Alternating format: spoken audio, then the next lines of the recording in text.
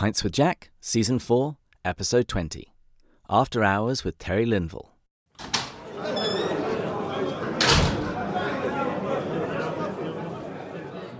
Welcome, everyone. Pints with Jack is your weekly C.S. Lewis podcast where Matt, Andrew and I break down and discuss the works of C.S. Lewis. This season, we're eavesdropping on the correspondence of a senior demon, Screwtape, as he explains how to tempt the patient, a human assigned to be tempted by Screwtape's nephew, Wormwood. Each week, we'll be considering a different letter, untwisting Screwtape's hellish logic, and forming a battle plan for our own spiritual lives. However, today is a Thursday, and is therefore an After Hours episode. This episode follows nicely on from Tuesday's episode with the guys from the Catholic Man Show, where we discussed letter 11 of the Screwtape letters, which relates entirely to the subject of laughter. And today, I'm interviewing the author of Surprised by Laughter, Terry Linville. Terry Linville is the elder twin born in Basel, Switzerland, and wandered about the world with his family as his father was an army chaplain. Educated at Vanguard University in literature and biology, he stumbled into Fuller Theological Seminary and then fell into the University of Southern California, studying theology and communication, respectively. He has taught at Azusa Pacific University, Wheaton College, Regent University, Duke Divinity School, the College of William & Mary, and is presently ensconced in the C.S. Lewis Chair of Communication and Christian Thought at Virginia Wesleyan University. He is the author of a number of books on cinema, as well as God Mocks, a history of religious satire from the Hebrew prophets to Stephen Colbert, and Surprised by Laughter, the comic world of C.S. Lewis. He has been married to Karen for over 35 years and they have 2 children, Chris, a comedy writer in Los Angeles, and Caroline, a 7th grade English teacher in Virginia Beach. His wife likes walks on the beach, a fine wine, and churches. He follows her obediently. He aspires to be one of the last patriarchs of this generation, but doesn't have the alpha male zest. Unfortunately, he read too much Edgar Allan Poe as a child, and now his writing is heavy with adjectives. He should have read more Emily Dickinson. Dr. Linville, welcome to Pints with Jack. Thanks, David. After Hours actually sounds like the pubs have closed. Exactly. It's a lock-in. And please call me Terry. Please call me Terry. My students I forced to call me Dr. Linville, Professor, but you may call me Terry. Excellent stuff. Well, Terry, before we go any further with this interview, we need to make sure that you're the real deal. You know, you've written books about laughter. You know, sure, that shows that you're an academic and that you can write. But are you practical? So, tell us a joke. Well, first, I would remind you and the audience that about 80% of laughter comes from sources other than jokes. Secondly, around 66% of statistics are made up. As Mark Twain once quipped, there are 3 kinds of lies, damned lies, and statistics. And so I stayed out of that. But from one of my more recent books, Old Men of the Bible, we're not getting better, we're getting older. There was an old Yiddish joke that just really has always captured my imagination. And it's about Abraham and Sarah. And they've, of course, been promised a child for many years. And now they've reached the old, wrinkly, saggy age of 90 and 100, respectively. And so after kind of a few detours, remember Abimelech, King Abraham goes and he says, "Take my wife, please." And then Hagar, who basically sings, "I'm just a gal who can't say no."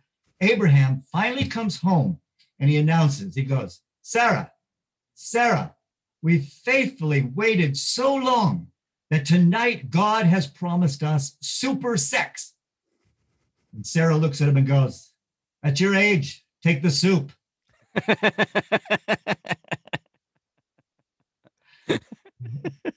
Oh, that's wonderful.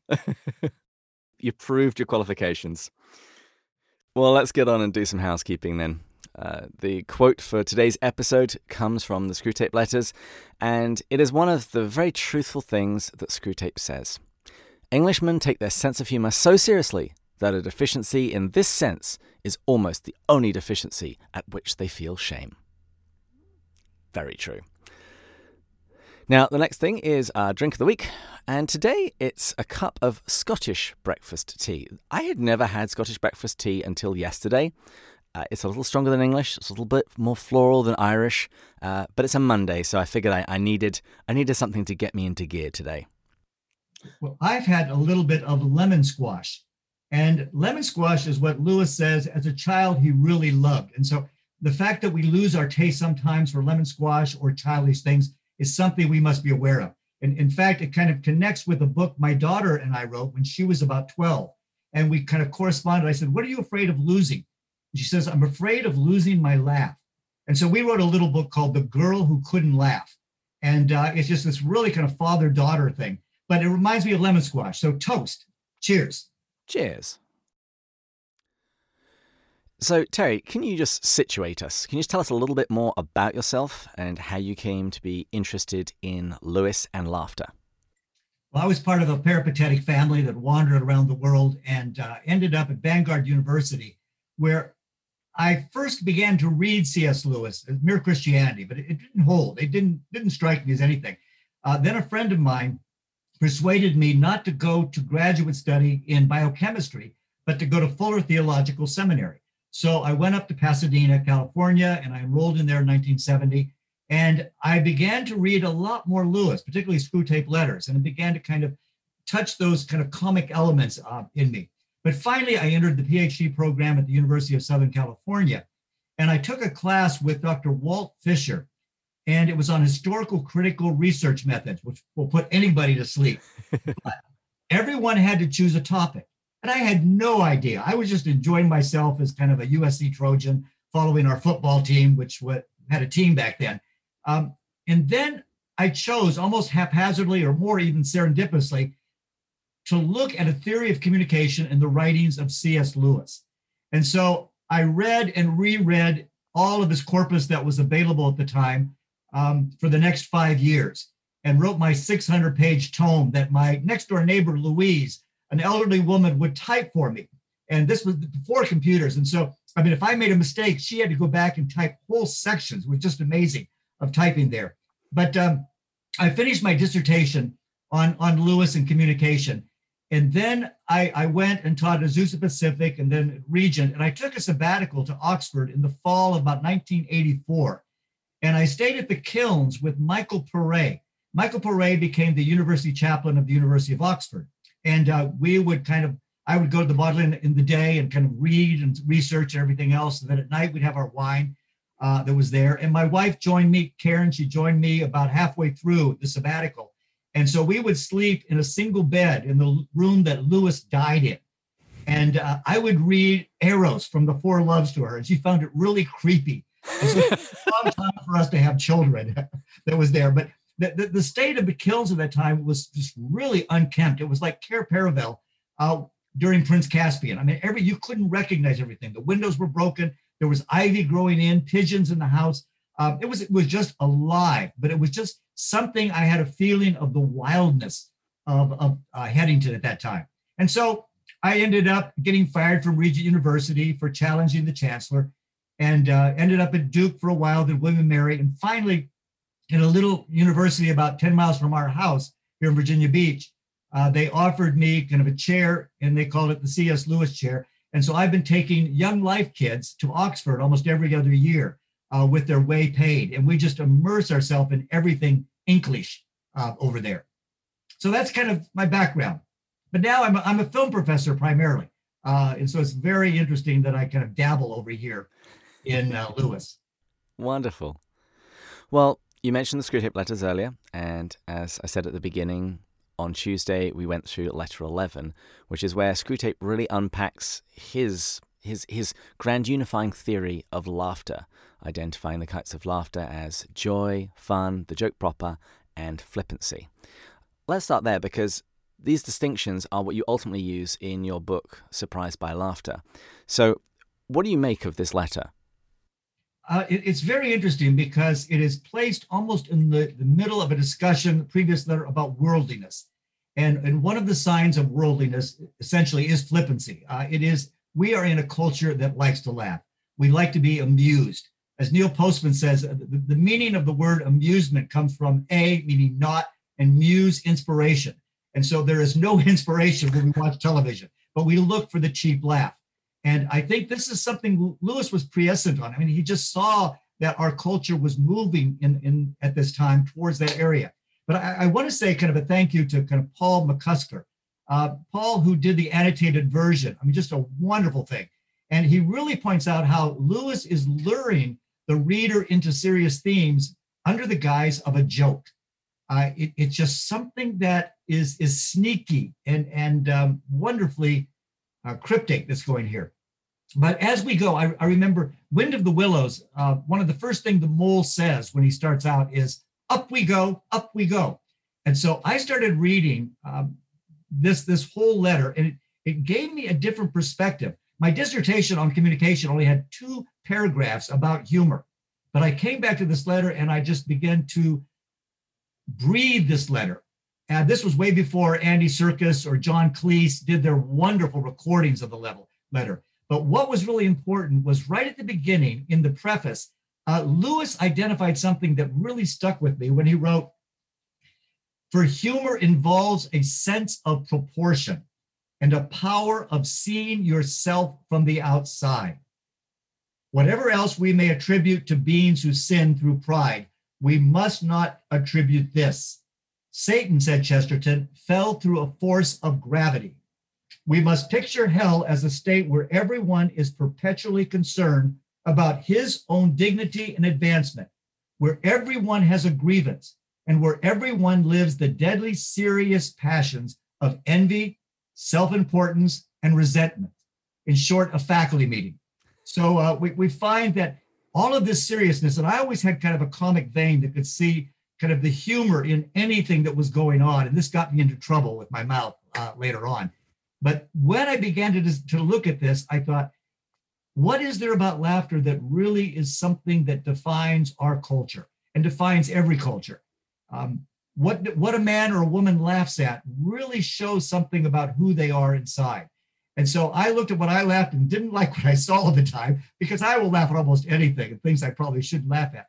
But this whole letter got me into that. And so, as you mentioned, I mean, these 4 categories, we can get to each one in a while, but each one had something to say to me. And I wanted to kind of share what Lewis said throughout all of his works in that book. That preface that you quoted, I was also put in mind of when I was reading this, because it shows that humor, at least certain kinds of humor, requires a little bit of humility, because it means that you have to be able to go out of yourself and look at just quite how ridiculous you are currently being, and then you can laugh. If you can't do that, if you're serious in such a way that you always care about your personal dignity, you're not going to laugh. It's honor-based cultures, I think, are naturally going to be poorer in that respect, which is why you so rarely ever see Klingons laughing in Star Trek. Exactly. And I think one thing, looking at the development of laughter in children, you find that around middle school, they begin to take themselves seriously. And when they take themselves seriously, they lose their sense of humor. And so children may laugh between 200 and 400 times a day. By the time you become an adult, it's down to 10 times a day, if at that. And you realize in middle school, that's why my daughter and I wrote that book, The Girl Who Couldn't Laugh, because she tries to grow up. Her aunt tells her to be sophisticated and to be mature and to look ambitiously at what the future has to hold. And it's only when her father brings in a mirror and shows her how ridiculous she's looking that humility overtakes her and she laughs again. And so you're exactly right. Humility and humor are very closely tied etymologically too. You can't help but wonder, at the end, was Susan Pevensey much of a laugher? Had she taken herself too seriously? And the other thing that jumps out at me at the preface that you quoted, Lewis quotes Chesterton talking about the fall of Satan through gravity. I was actually thinking of the quotation where Chesterton says that angels fly because they take themselves lightly.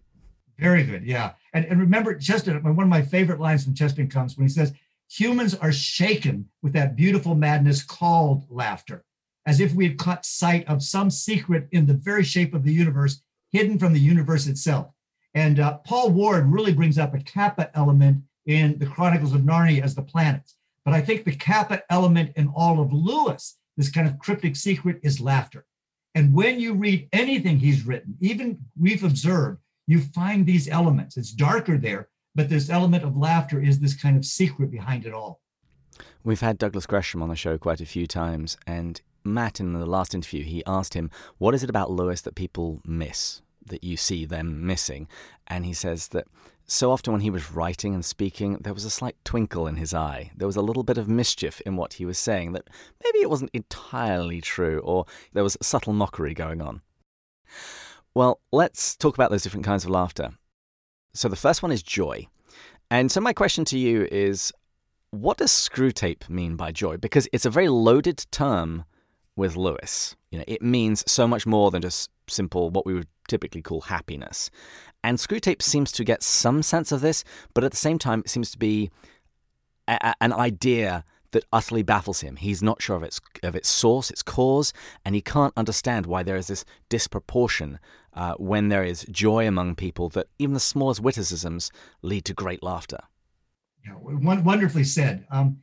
I think before I get into Screwtape's definition of joy, which I think is really partly Lewis, but Lewis expands it much more, is to get back to Lewis's basic foundation of incongruity in the human animal. He talks about that amazing oxymoron that humans are spiritual animals. In one side, we're spiritual, related to angels, the transcendent, the heavenly, the Amish. And on the other side, we're related to animals, to skunks, weasels, toads, and lawyers. And so we find that we're connected to these two worlds and they come together. And that is a wonderful incongruity in the nature of human beings. We find, as he says, dogs don't laugh, as angels take themselves lightly for Chester, but dogs don't laugh. Monkeys don't human around. Woodpeckers don't do knock-knock jokes. Chickens don't laugh when other chickens step in chicken stuff. But there's all this kind of coarse humor to him shows us that we are not at home with ourselves. And so then he goes into these four kinds of laughter. And as you mentioned, joy is the first thing, which is the highest kind of laughter for Lewis. We see coming inversely through Screwtape. But he sees it connected to two major things that I think. One is music. There's something about music that transcends, that's beyond the rational, it's transrational. And music has a way of just affecting us. He talked quite a bit about Wagner's kind of Tristan and Isolde theme from his death theme that is there. And I forced my students to listen to it because it has this wonderful crescendo, but it never satisfies.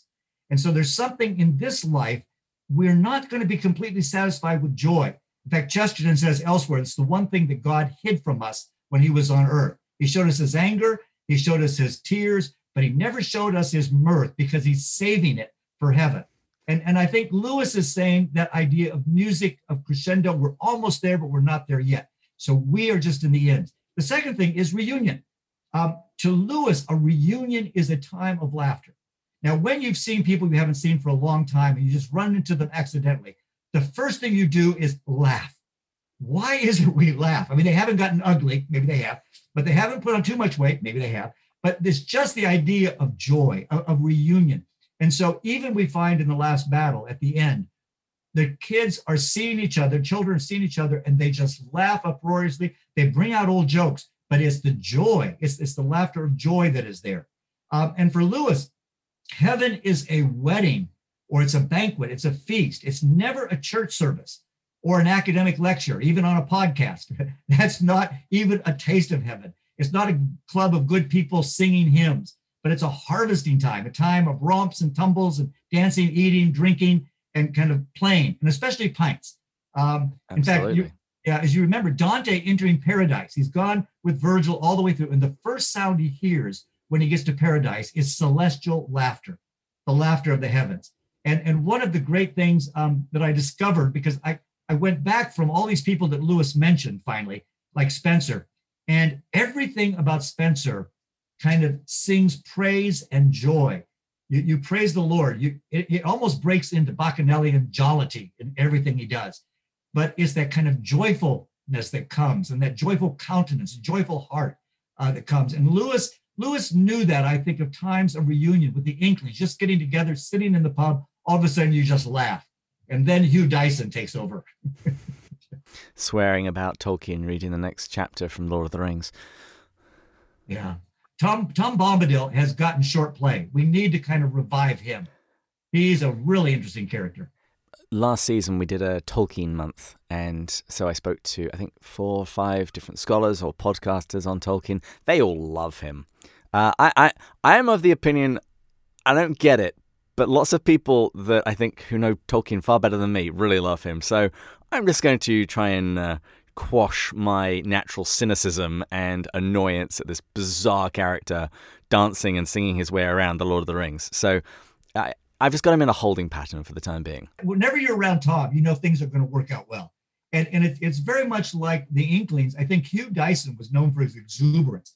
I mean, he's the one that basically when Tolkien started reading kind of Lord of the Rings, he goes, oh, F, not another elf, this kind of wonderful moment that is there. And so there's something about Tom Bombadil that's in Hugh Dyson, I think.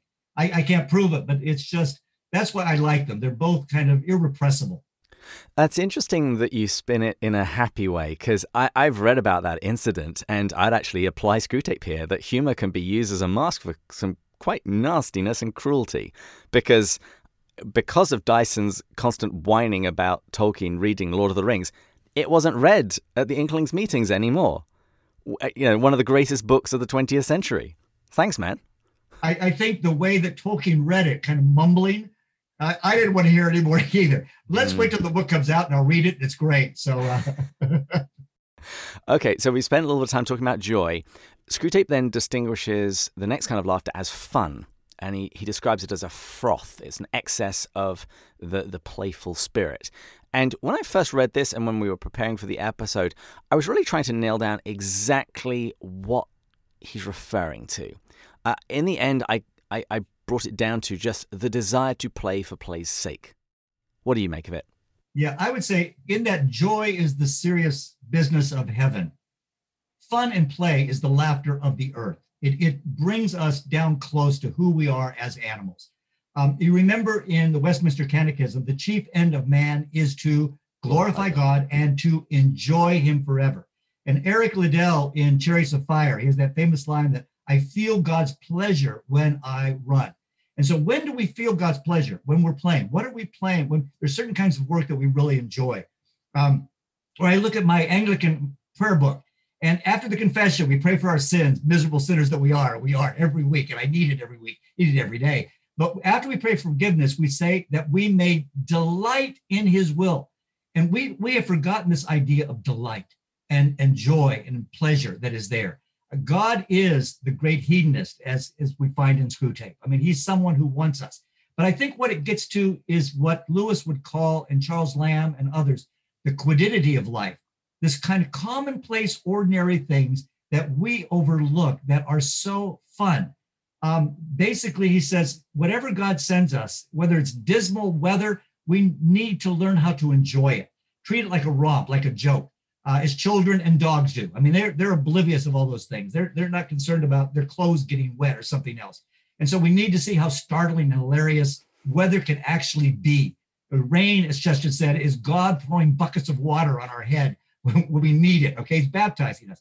And I think of that one moment in Prince Caspian where Aslan takes Trumpkin and he just throws him in the air like a cat. It's just wonderful. I mean, and that's kind of the pleasure of the earth that we see, the fun that is there. And Chesterton says, what we need to do is look around and be startled by our world. It's become too commonplace. For example, he says, during Thanksgiving time, he says, look at turkeys. Turkeys are almost an occult creature. I mean, they're very strange and weird. And if you go and look at a live turkey for an hour or more, you'll discover that the mystery has increased rather than diminished. There's something that is otherworldly about it, almost demonic about a turkey. So that's why we eat it and carve it up. But Chesterton looks at elephants. He says, one elephant having a trunk looks odd, but all elephants having trunks looks like a plot. And so he has this kind of way. And we see duffel pods. They're almost like a Monty Python sketch coming out, kind of vaudeville. And so it's just this kind of playfulness in all bits of life. And children, more than anyone else, know how to play. And when we get down on all fours and the grandchild gets on our back, that's when all of a sudden we discover that we are young again. And that's actually something that Roald Dahl used to do before he would write his children's books. He said he would crawl about on his hands and knees and put himself into the shoes, so to speak, or at least to see from the perspective of a child. Well, that's great. I didn't know that. It's great.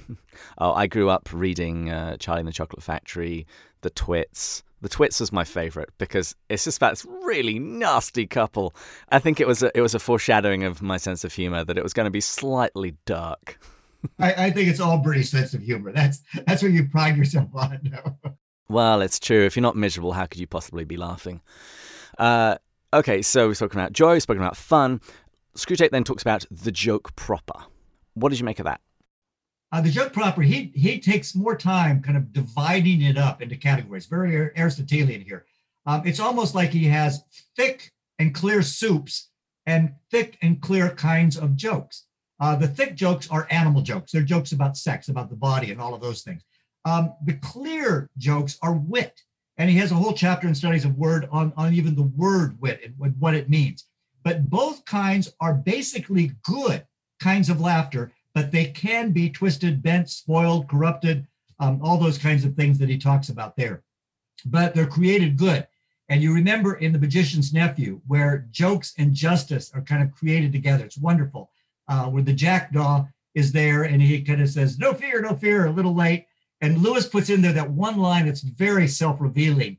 And he says, it's almost as if you had said something loudly at a social gathering and nobody responded. And you can see Lewis doing this, Jack himself, the jackdaw, kind of making a fool of himself. But the joke is there. And he throws these jokes in, of course, that Tolkien couldn't stand in Narnia, when he puts like nymphs and their ways in Mr. Tumnus's bookshelf. And he's kind of winking at the adult reader. He says, I've got something for you too.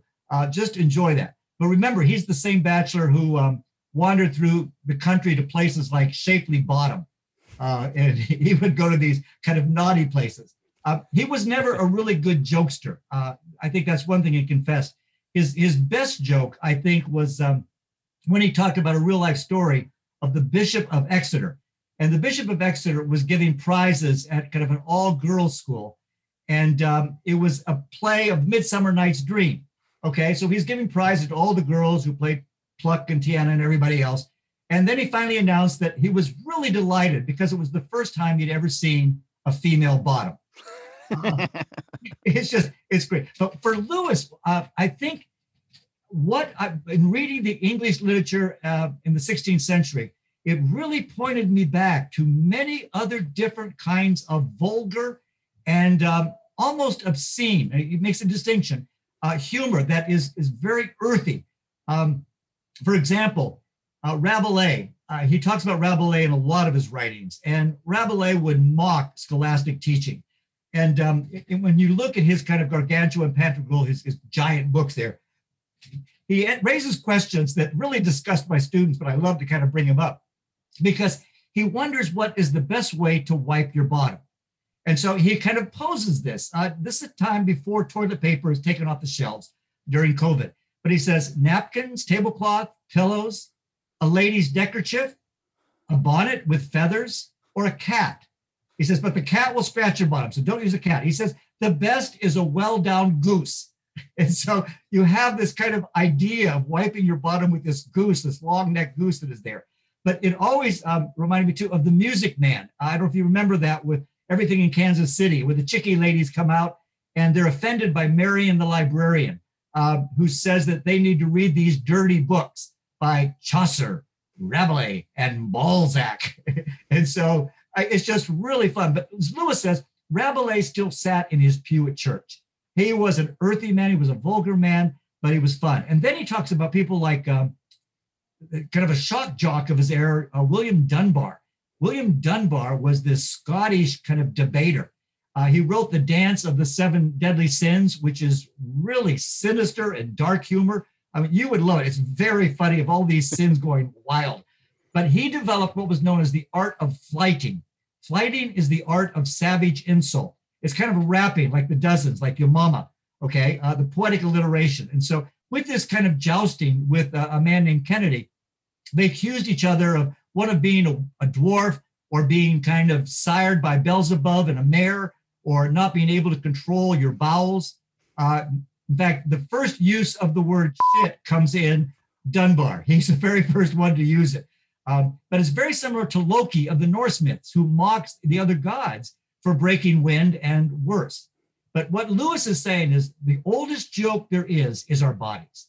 And God uses our bodies to make buffoons of us. If we think we are something, he is going to show us that we're not. And so these kind of naughty bits there. And remember, there's a character in Romance of the Rose who really acknowledges that maybe God did create the sexual organs, but he didn't name them.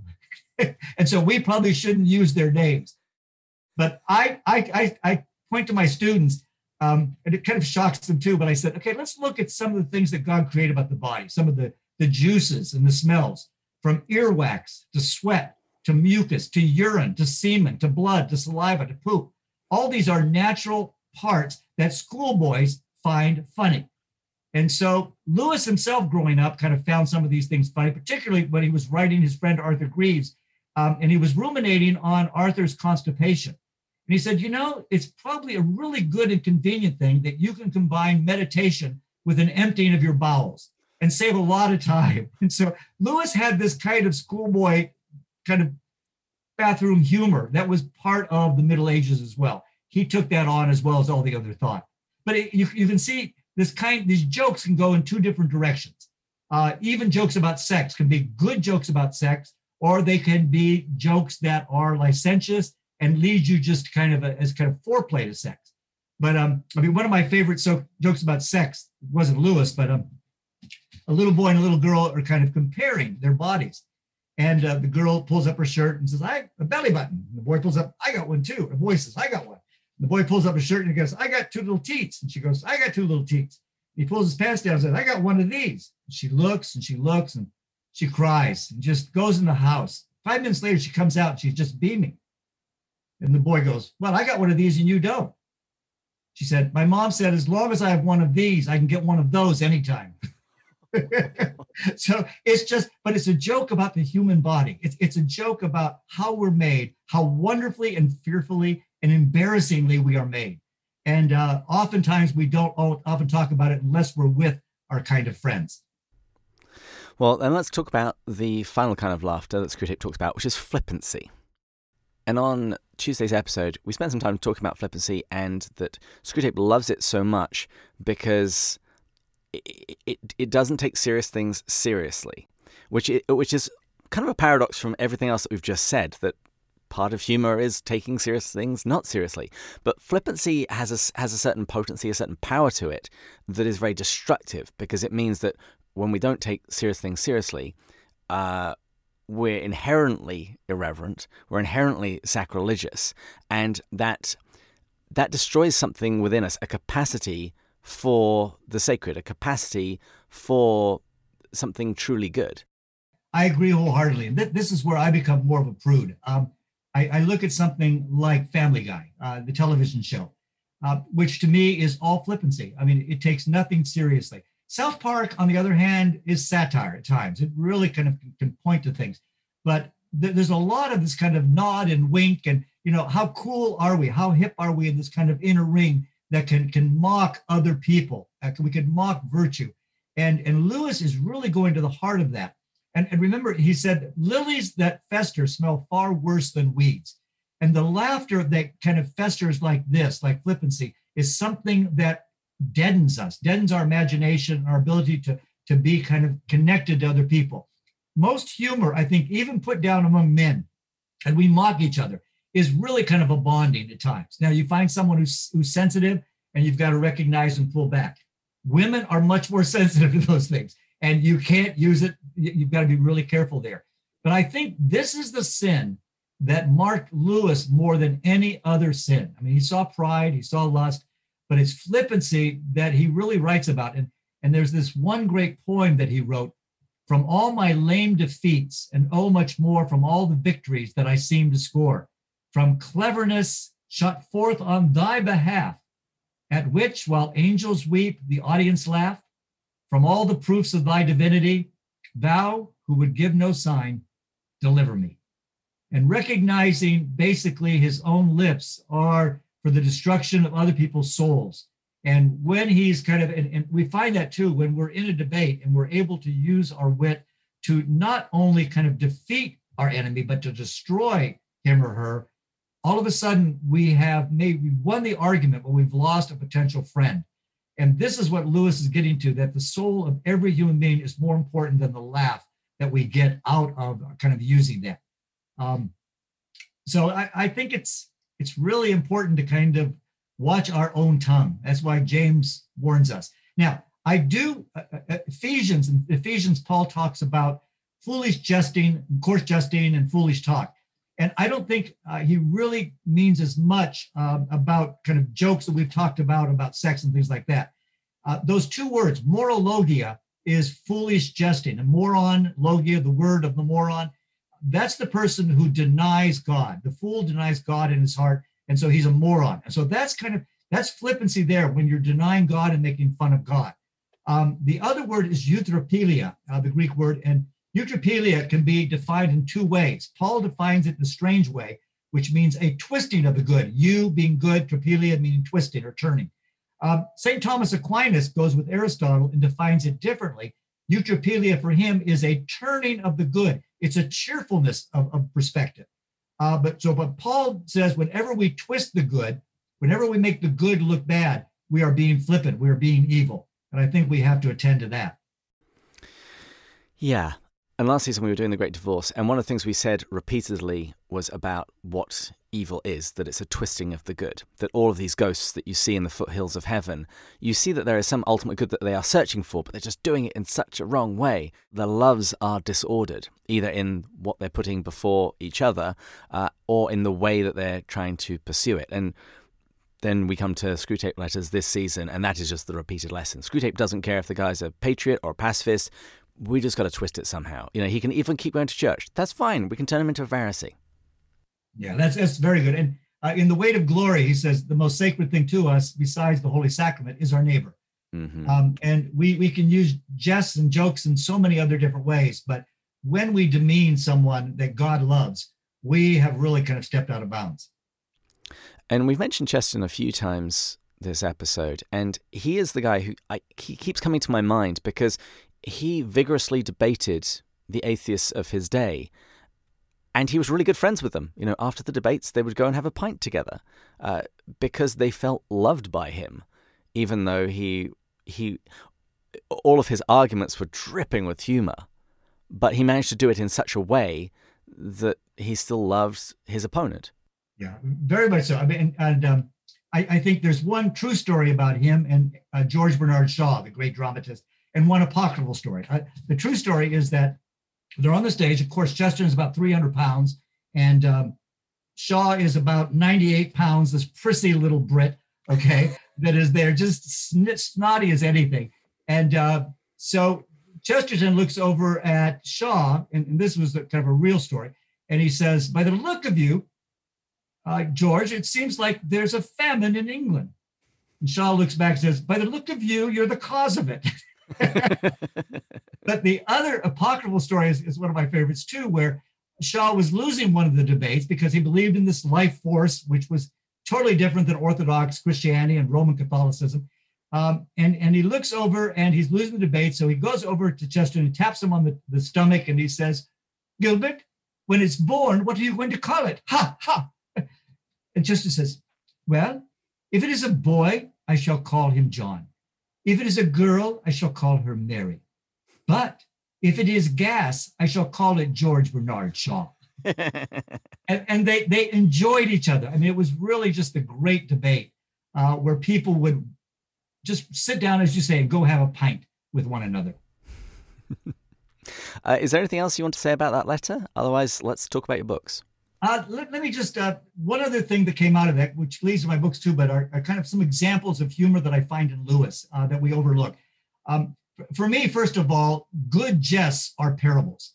A good joke can be a parable, and I'll get to that later on too. But there are three kind of moments, I think, in Chronicles of Narnia where I find I just laugh. And the first is Old Trumpkin in the silver chair, when he's introduced to Useless. And Useless, why is he useless? Okay, why'd you bring him to me? It's just great. And the second one is when Puddleglum pretends to get drunk, in the silver chair. Spectaviggle, Mr. Marshwiggle. I know, that's great. And one giant looks at his kind of intoxication, roars with laughter. My Froggy, you're a man. Now see him put him away. And he goes, nothing wrong with me. I'm not a frog, nothing wrong. I'm respectable, And so he believes, he convinced them all that he was a very funny fellow. But he says that he has to confess, well, it was kind of an act. Most of it was, but maybe I was a little drunk. And that's Lewis coming back in and doing that. And so it reminds me too of the kind of laughter in That Hideous Strength, where you have the company at St. Anne's The gods come down and they just laugh. I mean, it's just wonderful. Venus comes and it's just they're laughing. But then at the banquet of Belbury, I laugh out loud every time it comes down and you have the Tower of Babel where their speech is confused. And Withers going, Bundleman, and Blotcho, Blucho. I mean, all of these kinds of things. There's just something hilarious in Lewis's writing that he catches. So let's talk about your book, Surprised by Laughter, because that's what I'm currently working through.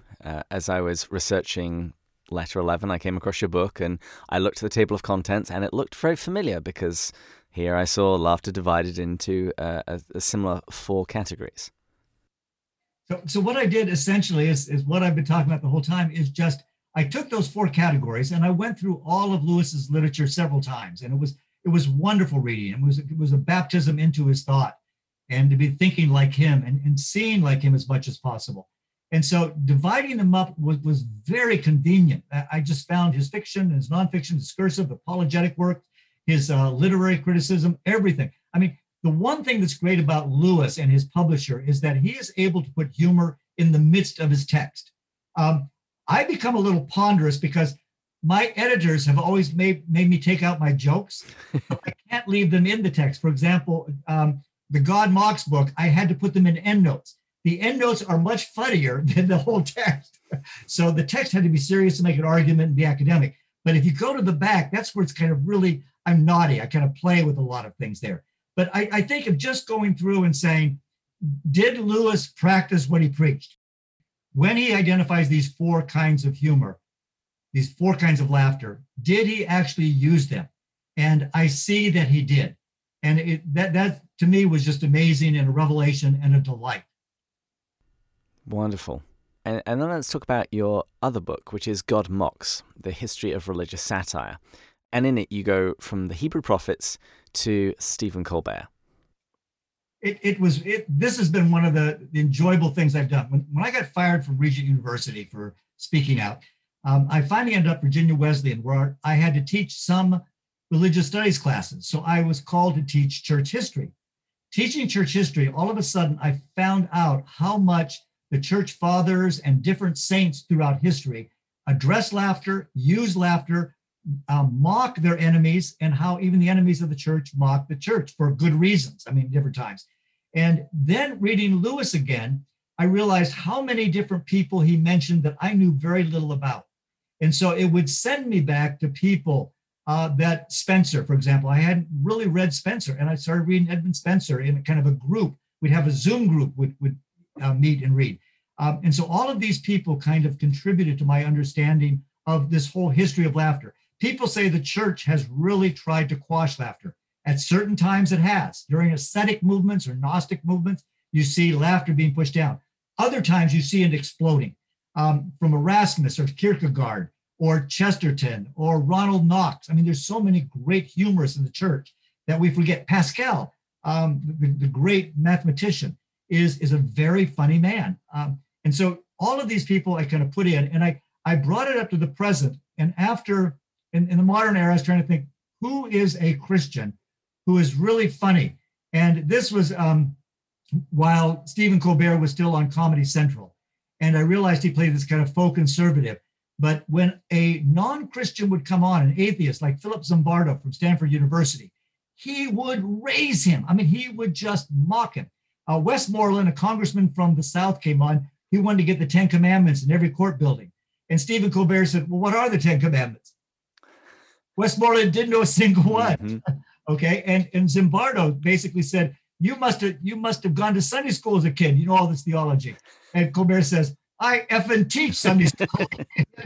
So there's some fun things that Colbert, and I found so many parallels between Lewis and Colbert. They both lost a parent when they were young. They both became atheists. They both had a radical conversion. They're both outsiders. They're both bullies. They both use their humor to do other things, but they also use their humor to kind of preach orthodoxy, Roman Catholic and kind of Episcopal Anglican orthodoxy. And so the similarities are remarkable in their writing, in their presentation, in their public persona. So it was really kind of a delight to just follow them through. I have always been a big fan of Stephen Colbert. I'm a little less excited by his recent work. For me, the pinnacle for him was when he started the Colbert Report. That was amazing. When he would go and interview guests and he would like cheer and whoop and have the audience cheer him as he's going over. And those moments when he's interviewing, I can't remember the author's name, but he wrote a book called Why Priests? And he says, God? or when he's having a Tolkien smackdown with Franco. James Franco. Put him down. Oh, you come into my house. and in fact, now whenever I meet someone where we've had a little bit of a tiff before, and I felt like I really came out the better for it, I use Stephen's expression of, so last time I smoked you like a ham. Exactly. That's what. And I love. It's almost subtle, but when you see those kinds of those words come on at the beginning of his program, which says all American, all beef, chiseled, at the end, there's a word that comes on that people don't notice, and it's sanctified. To me, it's just, he is putting it out there, but nobody kind of says, oh, sanctified. Nobody knows what it means, but he's saying, this is part of me. Mm. And I agree with you. His politics have taken over, and there's a meanness to him now. And I still kind of enjoy him very much, but there's a political meanness to everything he does, instead of just saying, okay, how does my faith really inform what I'm doing, asking questions? But he and Lewis both have these photographic memories, and they're able to kind of read things and then respond. And they both do read and prepare for what they think about. Not being a native of the United States, I actually came here and I started watching Stephen Colbert, and when you just drop straight into it, you're not quite sure what to make of it. But I remember the episode where he's talking about probably the role of faith in public life or something. He says, it's like, I don't really believe anything. I believe in God, the Father, the Almighty, the creator of heaven and earth. And he then starts zooming all the way through the Nicene Creed. And I'm just thinking, oh, okay, so he's Catholic. Okay. it takes reciting that every Sunday to sort of hit that kind of a speed. Nobody else learns that just for a show. Yeah, that's great. Exactly. I remember when I used to go to an Anglican church back in England, we never said the Creed, except the one time the bishop came to visit. The entire congregation was utterly confused as to what was going on. That's so funny. That's funny. Now, I'll share some of the videos that you've put together for basically both of your books. And I wanted to ask you, one of the things that you mentioned about the Great Divorce, you spoke about Sarah Smith, and you referred to her as being Jewish. And I stopped the video as I was watching it. It's like, I mentally ran back through the text in my head. It's like, no, she isn't. Where does it say that? This is great. Okay. Basically, Sarah to me is the mother of all laughter. Sarah is the mother of Isaac. In Hebrew, Isaac means laughter. Okay, so Sarah is there. And she's there, and she's from a place, and this is what gives it away, from a place called Golders Green. Golders Green, in fact, right after that, she's celebrated in kind of a Psalm 91. Psalm 91 is part of her kind of celebration. But London, as you know, is a city full of villages. Southall was basically Asian during this time. Notting Hill was mainly Black. Camden was Irish. And Golders Green was also known as Goldberg's Green. It was Jewish. And so Lewis is putting here in kind of in the antechamber of heaven, this wonderful Jewish, potentially a convert probably, who is coming into the kingdom of God. And she is just celebrated because of her goodness, her cheerfulness, her laughter, her love for animals and for people.